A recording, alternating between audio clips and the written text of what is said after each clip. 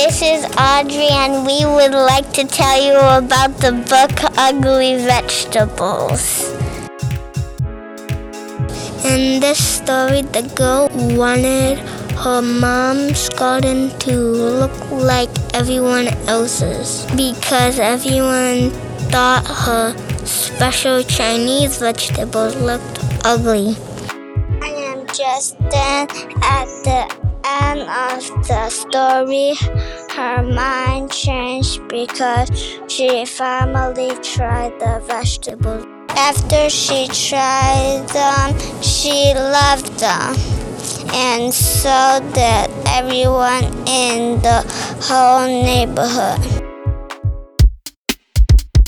The tried lesson in this book is you can't prove that you don't like something because you haven't tried it. It's never a bad thing to be different. We love this tried book.